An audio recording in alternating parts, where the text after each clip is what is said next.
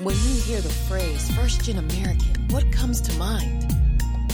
Oscar Velasquez, a first-generation American, wants to enlighten your mind to everyday life as a first-gen in today's America. There is a perception in today's society, and Oscar is going to dive in and dissect the reality of being a first-gen. Join Oscar and his guests from all walks of life, discussing their trial and tribulations in today's America. Now your host, Oscar Velasquez. Ladies and gentlemen, happy Friday. Welcome to another episode of First Gen American.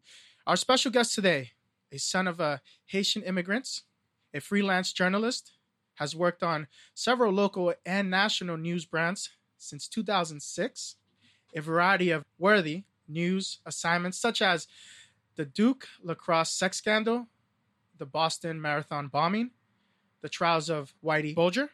He's a member of the National Association of Black Journalists, a native to Montreal, Canada, and has just become a U.S. citizen in 2019. Ladies and gentlemen, let's give a warm welcome to Romy Camille. Oscar, it's so good to be here with you, and it is so good to be back here. It's where I started my media career a long time ago in high school.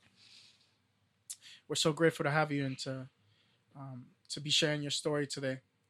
I mean, you just became a U.S. citizen, man. How do you feel? It feels great. Going through that process of becoming a U.S. citizen and naturalization, it's you think about where you come from and where you're going, and so to backtrack, I've been in Nashua since 1996. I was in the 5th grade when we moved here, but I was a U.S. resident 2 years prior to that. My dad's American. My mom's, they're naturalized American. My mom's naturalized Canadian. And I could have become a citizen years ago, but just that whole, pride where you come from, I'm Canadian and all that. Right. And it wasn't until recently I said, yeah, I think it's time, in especially in the way things are happening, right, in the climate of our country, as well as, opportunities that I've had to turn down in the past because I wasn't a U.S. citizen. And I said, now's the time to do it. And so filed the paperwork, waited. And next thing you know, raised the right hand, and here we are. Congratulations. Thank you. That is, I know a lot of family members that go through that process, and it's just the process could be tremendous, but the sense that I've actually got to experience our co-host, Manny Ramirez, today in the studio, good friend of mine. I actually got to witness his ceremony, and that was something special to me because I know the trials that he went through to be able to get that, and the struggles and the sense of being unease, and just going by your everyday life. You don't know, is today the last day that I'm here in the United States, And sure. Tell me, was there any culture shock coming from Canada to the United States? No, not really. I mean, besides, and I lived in Quebec and Ontario before moving to the States. Mm-hmm. Not really. Besides the whole language thing. Right. How was that adjustment? So I was a kid when I moved here, and I always thought, I'm going to speak French, and I don't really care to learn English, but I was kind of immersed into the English language, and part of that time of immersement was living in Ottawa, which is the capital of Canada. My parents enrolled me in school. We moved to Ontario. It was like 93, 94. And the school that I went to was English and French. And you could either be enrolled in a French class, French immersion, or English. And so, make it easy on me. They enrolled me in French. And so we drove home. My dad put the car in park. I remember this vividly. And then he put the car in reverse, and we went back. He goes, I forgot something. He went into the school, and we're like, what did he forget? And he came back, and he goes, I've enrolled you in English. So for a 10-year-old kid, like, not knowing, just a few words of English, hi, how are you? Right. That's like a lot. And he Culture goes, shock. yeah. And it's like, okay, you better start, I will say Hooked on Phonics and PBS helped me. Hooked on Phonics. Hooked on Phonics helped me a lot. Man. Hooked Okay. on Phonics, PBS, and watching the news. I've been a news junkie since I was a kid. So watching, we always had the news on in the house. Yeah. So that helped me, just practice the English language. So people are now, they say, oh, you're not from here, you're from there, or you're from Canada, or you're French. English is not your first language. You speak English so well. And it's like, yeah, it takes lots of practice. And I think being younger really helps learning a new language. I know we have some similarities, and when and I was born here. I was born in Brooklyn, and the fact that as soon as you said Hooked on Phonics, PBS Kids, it just brings me back to that childhood because even though we come from a different background, we have so much similarities, and it just hits home because I know the struggles. Like Hooked on Phonics for me, even though I was born here and English is my first language, I know that the educational system, the approach was he's Hispanic, so ESL. Right. You know what I'm saying? Right. And I know that I had to adapt real quick into adjusting. And for many of our parents, as being first generation in this country, at home, that English may not be spoken at home, even though that's the language outside. But at home, growing up, French was, it was Creole, Haitian. My parents are from Haiti. Creole first, or French, or Creole at home, French outside. Right. And then when we moved to Ontario and later, here in the United States, in New Hampshire, it was Creole at home, English, or then it became English at home, like English, because I want to make sure that everybody knows the language. And then all of a sudden it was like, okay, we need to switch it up to Creole. It's like, it would be a little frustrating because it's like, all right, now we got to switch gears and got to speak Creole. And then after a while, it's like, because there are not that many Haitians at the time here. After a while, it's like, do I really want to speak the language, my home language, the native language, with only my parents? That gets a little exhausting after a while. Like, I want to be able to speak with a friend. It's like, we can't do that. Right. It wasn't until, I think, the 9th grade, I had somebody from, same heritage. I'm like, oh, you Haitian? Okay, we could speak our, connection. Yeah, exactly, which was great. What was the struggle that you can remember your parents migrating from Haiti to Canada? That's a good question. I can't. It could be struggles. It could be joy. What's because that's a big transition. It is a big transition. And my mom, she emigrated. She came, and I always tell this story, and she kind of is like, well, yeah, that happened, but I think you're over dramatizing it. But it's a big deal. My mom came to the Americas with just an overnight bag and a little shopping bag, and that's all she had. Yeah. And she my grandfather was like, you need to go. You just need to go. Yeah. You have your chance to go to Canada. You have a chance to make a life out of yourself, and she did that. I feel that. I feel that in your voice because that resonates, man. I know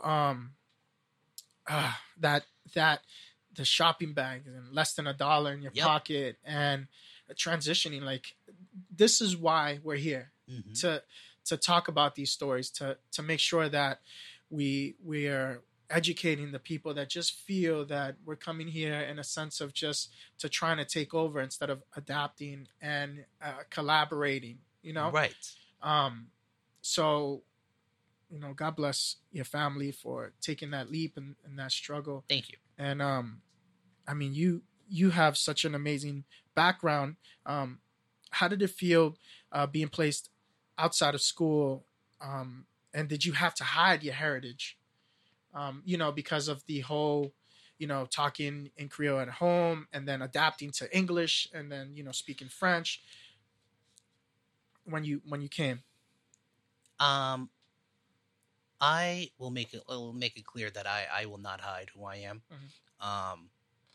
It doesn't matter where I'm at. I always say I'm Haitian, I'm Canadian, and people get confused. Like, wait, you're from Haiti? Like, no, my parents are from Haiti. But Yeah. you said you're Haitian. Like, yeah, like it's like you saying you're Italian or you saying you're Dominican, but you were born in America. Right. I'm Haitian. I'm also Canadian. I'm also French Canadian because I'm from Quebec. And I'm also proud New Hampshire. Like, I will go anywhere in the country, and I love my home state. Even though I've been, I wasn't born here, New Hampshire is home. So I proudly represent the New Hampshire Granite State.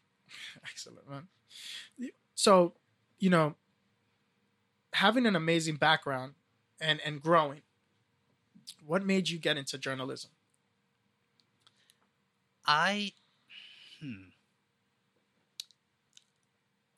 News was always on in the house, but there are particular events in my life that always resonate. And I remember writing about this a few years ago when I was part of like a fellowship program right out of school in New Orleans. I remember writing about the brief period of time when Haiti was occupied by the junta, by the military regime. Mm-hmm. So Jean-Bertrand Aristide became president, and then he wasn't president. And I remember the day that it happened. It was around my birthday in 1991.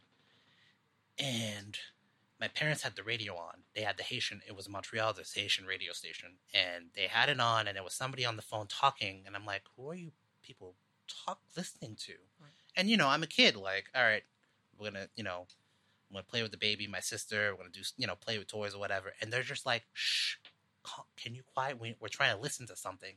And just seeing the way my parents are interacting and just that concern and listening. And then the days that followed, like watching on, again, NewsHour on PBS or the local, TV stations in Montreal and Quebec, looking at that and just realizing this is important.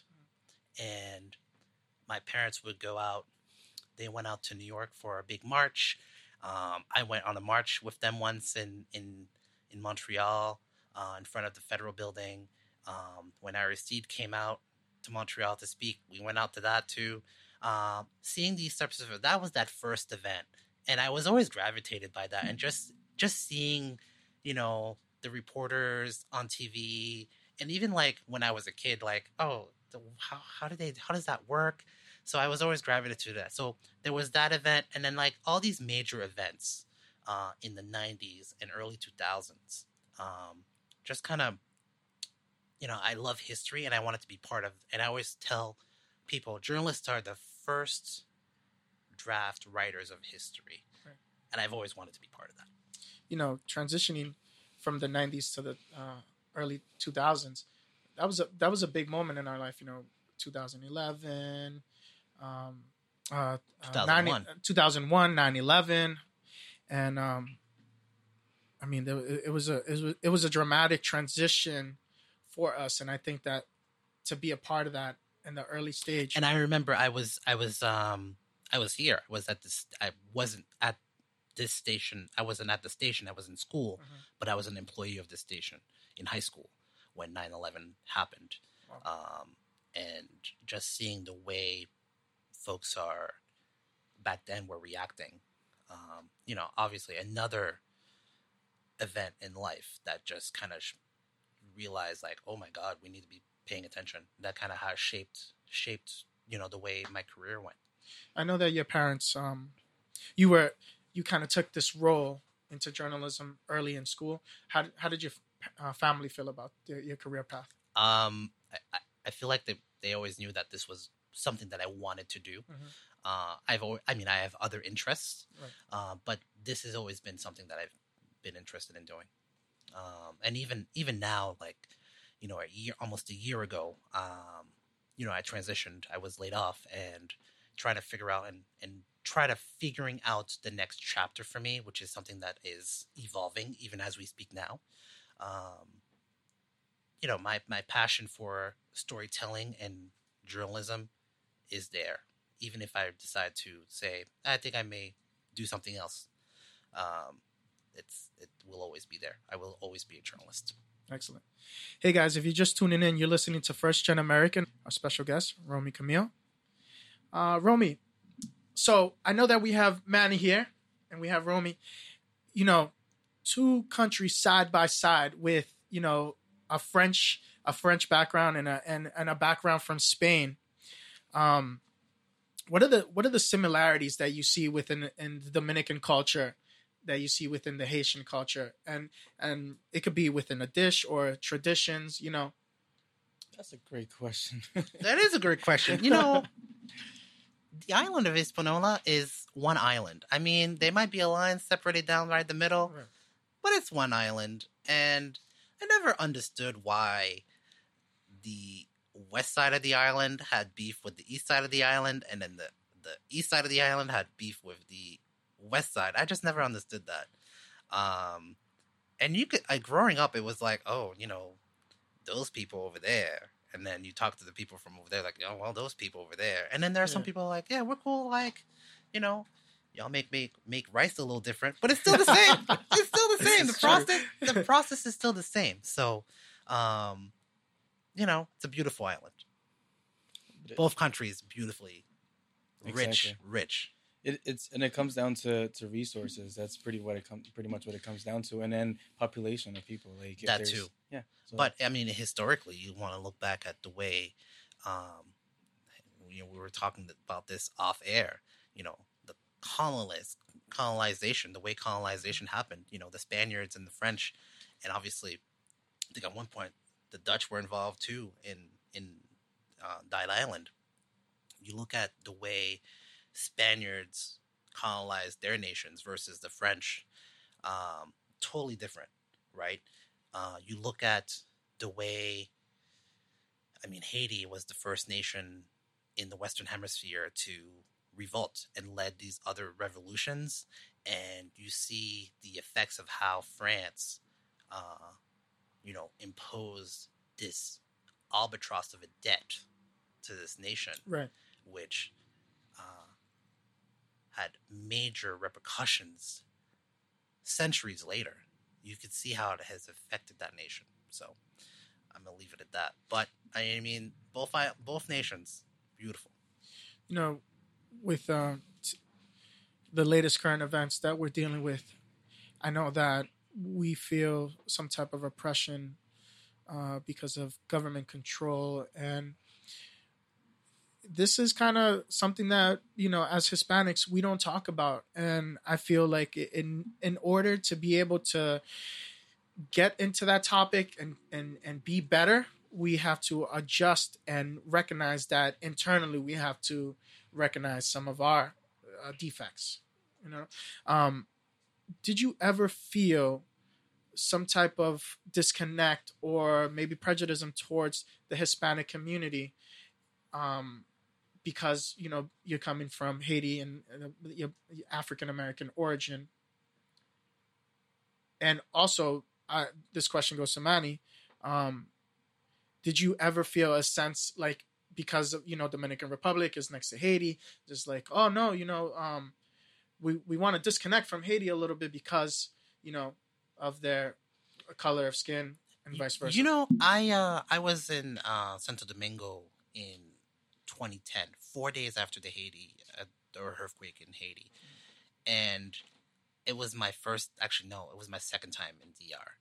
Actually, I've only been to DR twice, so that was my second time there, and I noticed right away, like, it's the same island, but it looks different and Right. it feels different. And it smells different. No, it smells the same. No, I mean, I'm saying by the food and, you know, I mean, slightly subtle, but I was just impressed. I'm like, wow, they have timers on their lights, like that counts down when the light changes. I'm like, wow, this, like, it just has it looks like a nice Caribbean. It's a nice Caribbean island. So is, I mean, countries. So is Haiti. There was some subtleties and obviously not being fluent in Spanish, you know, I speak un poquito español, like I could get by a little bit. Okay. Just that struggle to just even go to exchange money, to buy supplies. I was doing logistics for a media organization, a big media organization, those days that I was in the DR. I don't know if it was a language barrier. I don't know if it was because I'm Black, but you could sense just subtlety. But then at the same time, and it could be the person you got at the same time, people would be like, all right, let me help you, let me help you, let me help you, let me help you. And that's what humanity is about. Right. It's helping people. So, but I did get a sense, it was on my way out, leaving, just that sense of like, well, that's Haiti. I don't care about Haiti. Like, I care about the Republica of Dominica. Like, Yeah. I'm like, really? Like, okay, that's fine. Like, they could stay over there. I'm gonna stay over here. And it's like, really? Why? I feel the same way. I mean, I've always kind of struggled with that. I've seen tons of documentaries based on like all the injustices that happened throughout the last few centuries. Mm-hmm. And I just feel like, why? You know what I mean? Like, we're all in the same piece of land. Right. Like, we need to share it, right? But even, I mean, I was seeing stuff happening, and I'd worked on stories following the earthquake of that sort of interaction and racism and violence imposed on Haitians and Black Dominicans, which is just unreal. And not that, the government there is basically, the past government there, because now the Dominican Republic has a new president and new leadership, was endorsing that. And it's like, really? You mean to tell me you're going to remove? I mean, so for people listening, they were doing this. So if you were born in the Dominican Republic and that's all you've known, the Dominican Republic, and you were Black, or your parents were, let's say, born in Haiti, or your grandparents were born in Haiti, they would basically say, well, you're not Dominican anymore. We're going to send you to Haiti. Yes. Like, what? What do you mean? I'm I'm born here. Like, that's like, That's that's crazy. like saying you were born in Brooklyn, saying, oh, by the way, yeah, You're no longer welcome in New you're Hampshire. not welcome here. Yeah. We're going to put you on a bus, and we're going to put you on a plane, and you're going back home. But this is my home. What are you talking about?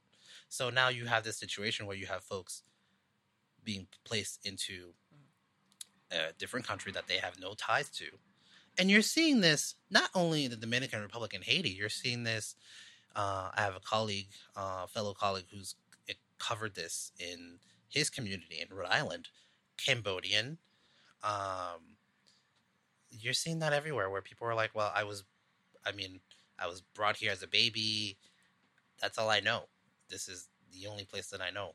And it's that Western conditioning. That's what it, like, basically all the Dominican past leaders, they have that kind of like, if you are like Black people don't belong with like the Western like civilizations, right, or something like that. And that kind of like just kind of grew on the Dominican population. And that's why you see kind of like this weird animosity towards, like, even if you're fully Dominican, even if you don't have any ties to Haitian, that's kind of like a derogatory term, right? That they use you look at towards like legit Black Dominicans. I mean, you look at Sammy Sosa, and I mean, we could even chase Wow. another squirrel, Okay.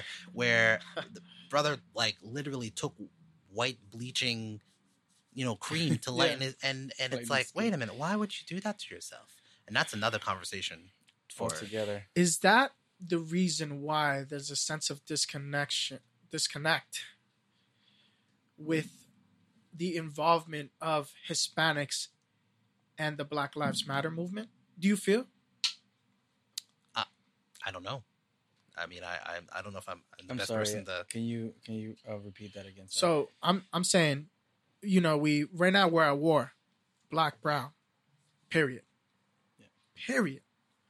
Do you think that that's why there's a disconnect? Like, our movement, instead of being united, is more like, we're not going to get involved in that because of our internal segregation within our own people? Because we were just talking about deporting our own people in Latin America. Yeah. And we strive to become U.S. citizens, have that American dream. All of a sudden, we're fighting the same war in a different land, and we're like, well, I'm here now. That's not our problem. I don't necessarily think that it's that. I think that there's so many like stressors for us to begin with that we don't want to begin to even start like figuring out like what to do for ourselves, because they're like the base, like we talked about this in last week. The basic needs for us are not met. We still are like struggling to just keep up.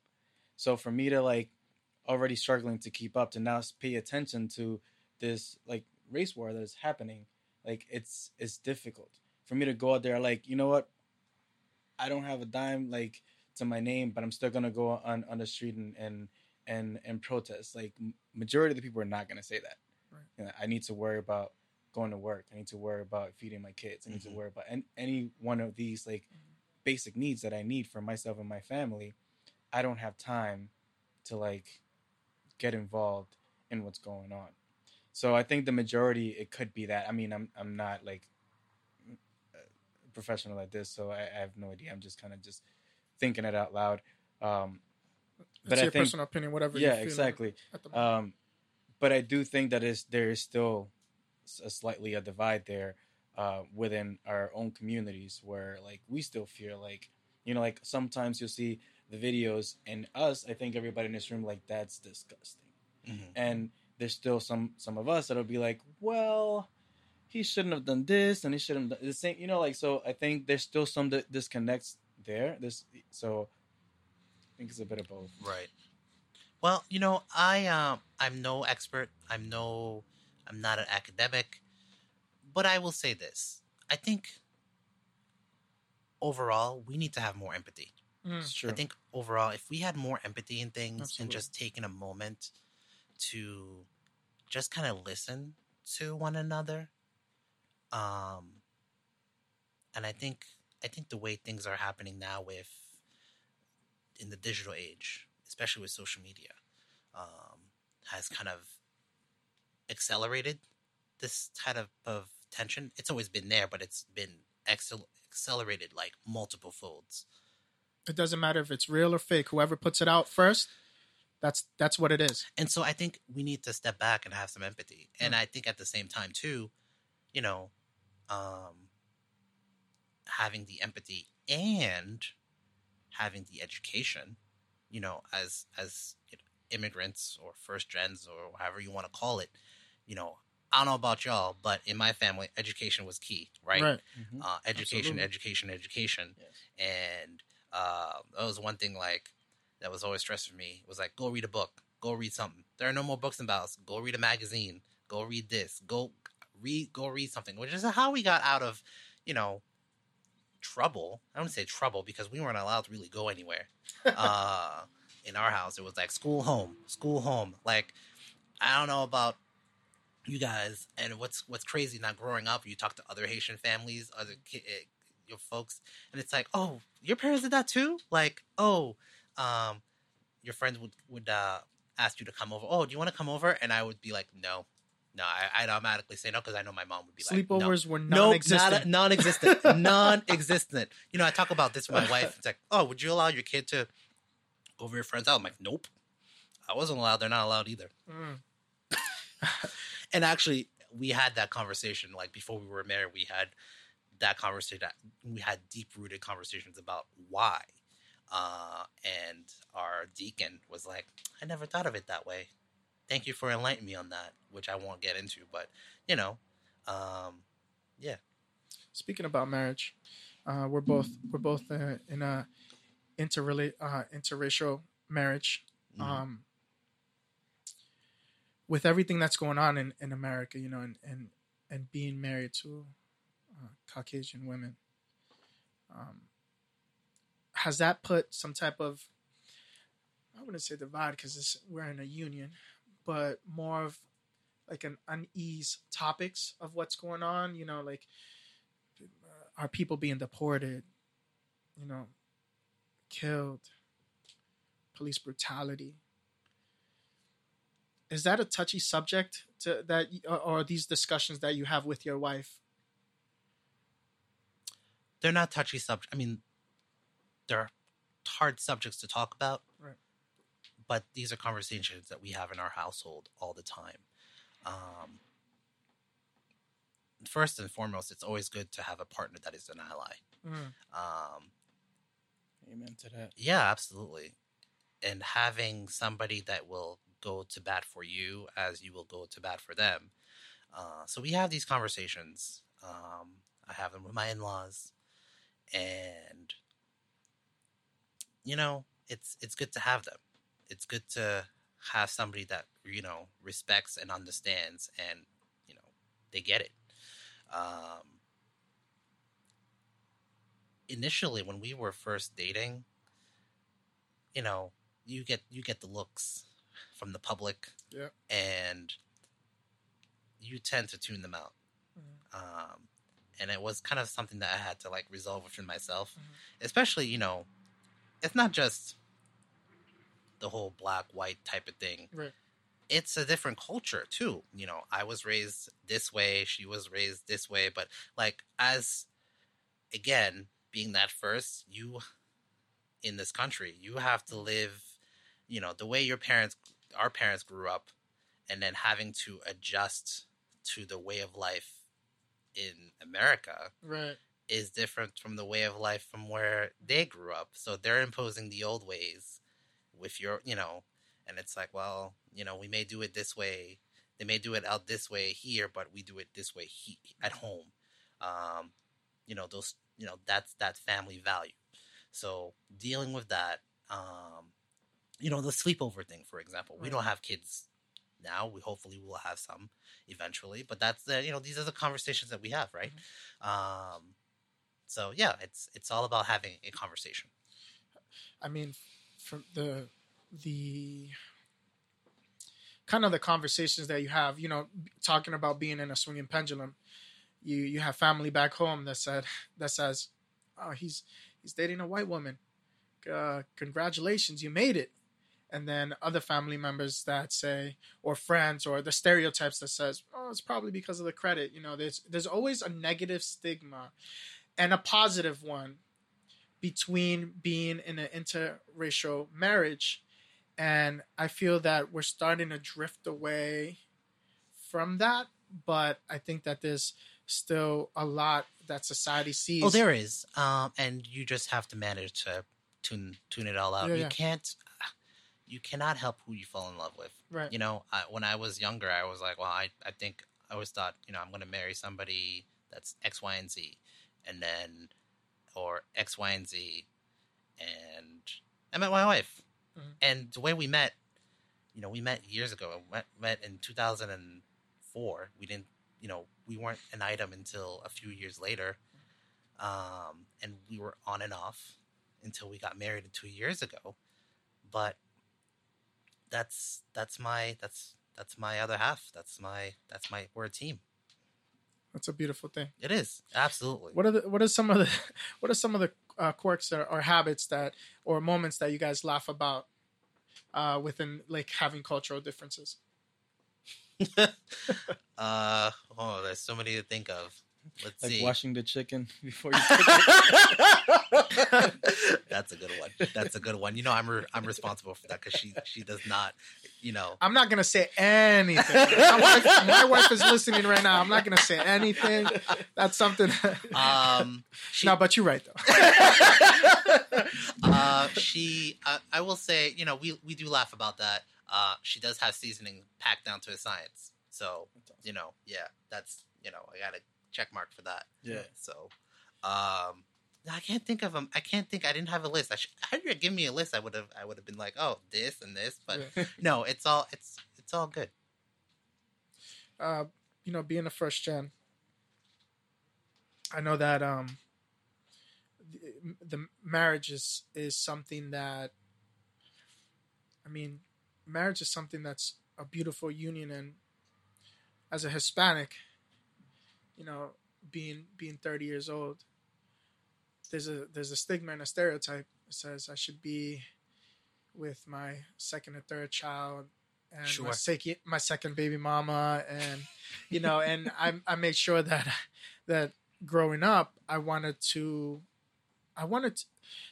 there's no right or wrong way, but I wanted to never forget about those old traditions and kind of fall in line with those. And have a sense of unity. And how did your family react, when they found out that your wife was white? Well, we were together for a long time, so I think if anything, they were, they're like, oh, I'm happy that you found somebody. I mean, my immediate family, right. My family here in the States, very, they're like encouraging and glad you found somebody, that likes you for who you are. And that's what it should be all about. Right. Kind of same background, we're from the same town, religion's the same. That's all about. There have been some others that I'm not as close to who, are from the old country. Right. They look, because you have that perception online. They're like, well, I don't know her, but, why couldn't you have gone with a Haitian? Or why couldn't you have gone with this person? It's like, and at the end of the day, it's like, I have to tune that out. Yeah. I cannot let someone from thousands of miles away dictate my life. My great aunt, who is in Haiti, said that you can't let other people from 1,000 miles away dictate how you live. Live your life. That's my motto. Live your life. So, amen to that. Man, journalism. Yes. Black Association journalists. Boston Marathon, Boston bombing. The Whitey Bulger. Yeah, so I've talk to me a little bit about that background, because that's interesting. Yeah, so I got my start. I really, really got my start. I mean, obviously, I was in high school when I started out. Then I left and got in college. It was in my junior year of university in North Carolina. I went to a historically black college, university, North Carolina Central University in Durham, North Carolina. And a national story broke out. And I want to use one of my expressions. Somebody said, you need to make connections. And I rode that wave. And made connections and made more connections and friendships. I've always established those sorts of relationships and continued, building those relationships. And that led me to my first job and my second job and my third and fourth. Working as a video editor or producer. I worked for many years as a field producer on so many of these stories where you get the phone call from, the assignment desk and said, hey, we need you to go to Waterville, Maine for a missing child. And you just get in your car and you go and you drive off and you parachute into this community. And being, again, black journalists in a predominantly white area, you just have to be yourself, and you build relationships. You kind of just get the sourcing and the sources, and then you get that information out. But I will say it is a little challenging right now for many of my industry colleagues. I'm not an active, I'm freelance. I don't work for a news organization now, but I advocate for my colleagues with my work with NABJ, which is the National Association of Black Journalists, and our local chapter, the Boston Association of Black Journalists. And I got to give a shout out to the Southern New England chapter out of Providence too. We advocate for diversity in not only diversity in our newsrooms, in hiring, folks, black folks, Latino folks, Asian folks, but also making sure that the coverage that are coming out of these news organizations are not biased, but they're just mindful. The only time when you see a story is when there's a crime, and it shouldn't be that way. Takes, for instance, I know we had talked about this earlier this week in our pre-interview. NBC News had posted, Usain Bolt had corona, had COVID-19, and instead of his picture, it was of Kevin Hart. And they were ripped to shred on social media, right? Despite everything else that's going on. That happened, right? Yeah. And even some of my industry colleagues isn't there somebody diverse on the staff that realizes that this happened? that this person is not this person. And as a journalist and as someone that has worked in that digital vertical, the former president of NEBJ, Sarah Glover, who is a digital person, she kind of explained it this way. She's like, I'm not involved in that, but here's what could have happened. The system, the behind the scenes systems. And I know people are like rolling their eyes like, well, There's an excuse. It is an excuse. It has happened. Yeah. I'm not saying that it couldn't have happened, but it has happened. But again, that's part of having those sort of systems in place is having somebody that, that kind of needs to fact check, like, wait, is that really Usain Bolt or is that Kevin Hart? Like, it takes 2 seconds to go on, Getty Images and just cross-checking. Mm-hmm.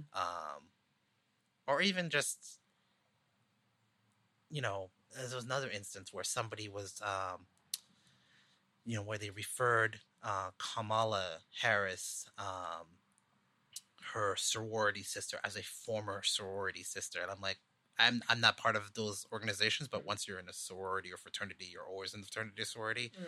So they're not former, they're part of that. So those types of things that, we advocate, as part of NEBJ. Hey guys, you're listening to First Gen American with our guest, Romy Camille. Being a Black U.S. citizen who works in the media, what are some of the experiences you faced that are less welcoming or have made you feel unease, with broadcasting, everything that's going on, that, there's that you feel that there could be an opportunity? I think overall we need to have, and it's not just checking a box, but there is a lack of diversity in our nation's newsrooms in the management level. I've worked with many managers, and some that understand it, and there are some that just don't understand it. And it's not to blame them or anything; they just don't have that perception. But I think there needs to be more of a movement to have a more diverse group of folks managing newsrooms and just kind of news brands in this country. Do you believe that there could be inequality for both men and women of color in the media? There should be, and right now there isn't. I could say that overall, I think men are being paid more than women. I think it needs to be more than equality. It needs to be more about equity as well. Mm. I mean, you could be part of the same playing field, but you need to have that equity as well, and you need to be able to invest in your people. And if you have an organization that doesn't invest or train up its troops, then what are you in the business for? I mean, it's a business. You got to have a return on investment, but at the same time, you got to invest in your people. Do you believe that the association that you're affiliated with is truly benefiting the black from men and women alike? It's been around for 40 years. I would say overall, yes. I mean, no organization is perfect, for sure, but definitely overall, I think it's doing the work. With the sense, I know that you have a pride and a sense of the community that you're in. Yes. What's your daily work look like that you're collaborating with your community? So right now, one of my clients is actually our neighbors to the south, Tyngsboro, Massachusetts. I've going back to news, I worked there for a period of time, and that it's a unique community. It's a growing community just south of us, and that is what keeps me kind of going right now. What's been interesting with everything that's been happening with COVID-19 and all these other sensitive issues that are happening, to see a community kind of join together and just kind of figuring it out as we go, pivoting and trying to figure out, all right, how can we do this? How can we do that to keep the community safe? And even seeing, students, high school students organizing it just was amazing to see high school students. They organized a Black Lives Matter march, just to show support to that, the Black Lives Matter movement, was amazing. And they got a lot of, criticism from that community, from not overall, but just from particular folks that just didn't understand. But they came out, and these are high school students, freshmen, sophomores, juniors, high school graduates that came out there, and they, attracted about 300 people, partnered with public safety, and had, a peaceful, can't speak today, peaceful presence, in the small community of Tyngsboro. It just shows volumes. Even here in Nashua, we had, early this summer, we had almost 2,000 people at Greeley. Just amazing to see that. That's a movement that's admirable, and actually, we have a guest for next Friday, Jordan Thompson. He is actually the Black Lives Matter movement and the founder for the Nashua chapter. So we're really excited to have him and be able to keep this conversation going and shed some light into it, because it deserves that. Absolutely, it does. And I feel like within the media, it's not getting too much light. But I think it's our duty to be able to work together within a community to affect globally and to move globally. No, absolutely. I totally agree. And to add to that too, media literacy is so important. Just having that sense of what makes, a news story, or why is it that this story isn't being covered this way, or why it should be covered this way. That's definitely important to have, especially in these times. With everything that's going on, what are some of the things that you're working on now, man? So, like I said earlier, Tyngsboro is one of my biggest clients. That's taking the chunk of my time. I'd love to, everything. It's been a year since I left journalism full time, and I've been able to, work on some projects here and there for other organizations and brands. Mm-hmm. Those chapters are still kind of unwritten. Just trying to figure the next step out. So, not to divulge a whole lot, mm-hmm. but just trying to figure out one day at a time. What is some of the passions that keep you going? After being a year, being out of the broadcasting section, what drives you to keep going in your personal? Well, I'll always love telling a good story. I'm a storyteller. So I love looking at other content creators that are looking at, stories. I love aviation. So aviation kind of keeps me driving. I was taking flying lessons. I stopped. I did take a few a while back, then stopped, and trying to start that up again. So hopefully, Fun fact. You too. Fun fact. You're close, I hear. We are both trying to become private pilots at the same airport in Air Direct. And I'm excited for you, man. I see you up there, and they say it's like riding a bike, but if you don't ride, I admire you. How far away are you? So I'm very early stages towards the ticket. So about 11 hours. So it was like on and off. And I know you're close. You're at 30 hours or whatever. So some people say, well, you're only 10 hours away. That's 10 hours it's a lot. 10 hours is a lot. Yeah, and if you don't go consistently, like right. I'm talking about every other week, you've pre-flight check. Yep. There's an individual I need to introduce you. He used to work in Nashua, fellow brother. Yeah. He got his pilot's license in 2 weeks. Really? He slammed it out in 2 weeks. Yeah, it's just, he's amazing amazing person. I follow him on social, and I'm like, wow, like 2 weeks, and he got his private, I think in April, March, April, and now he's going for an instrument. Wow.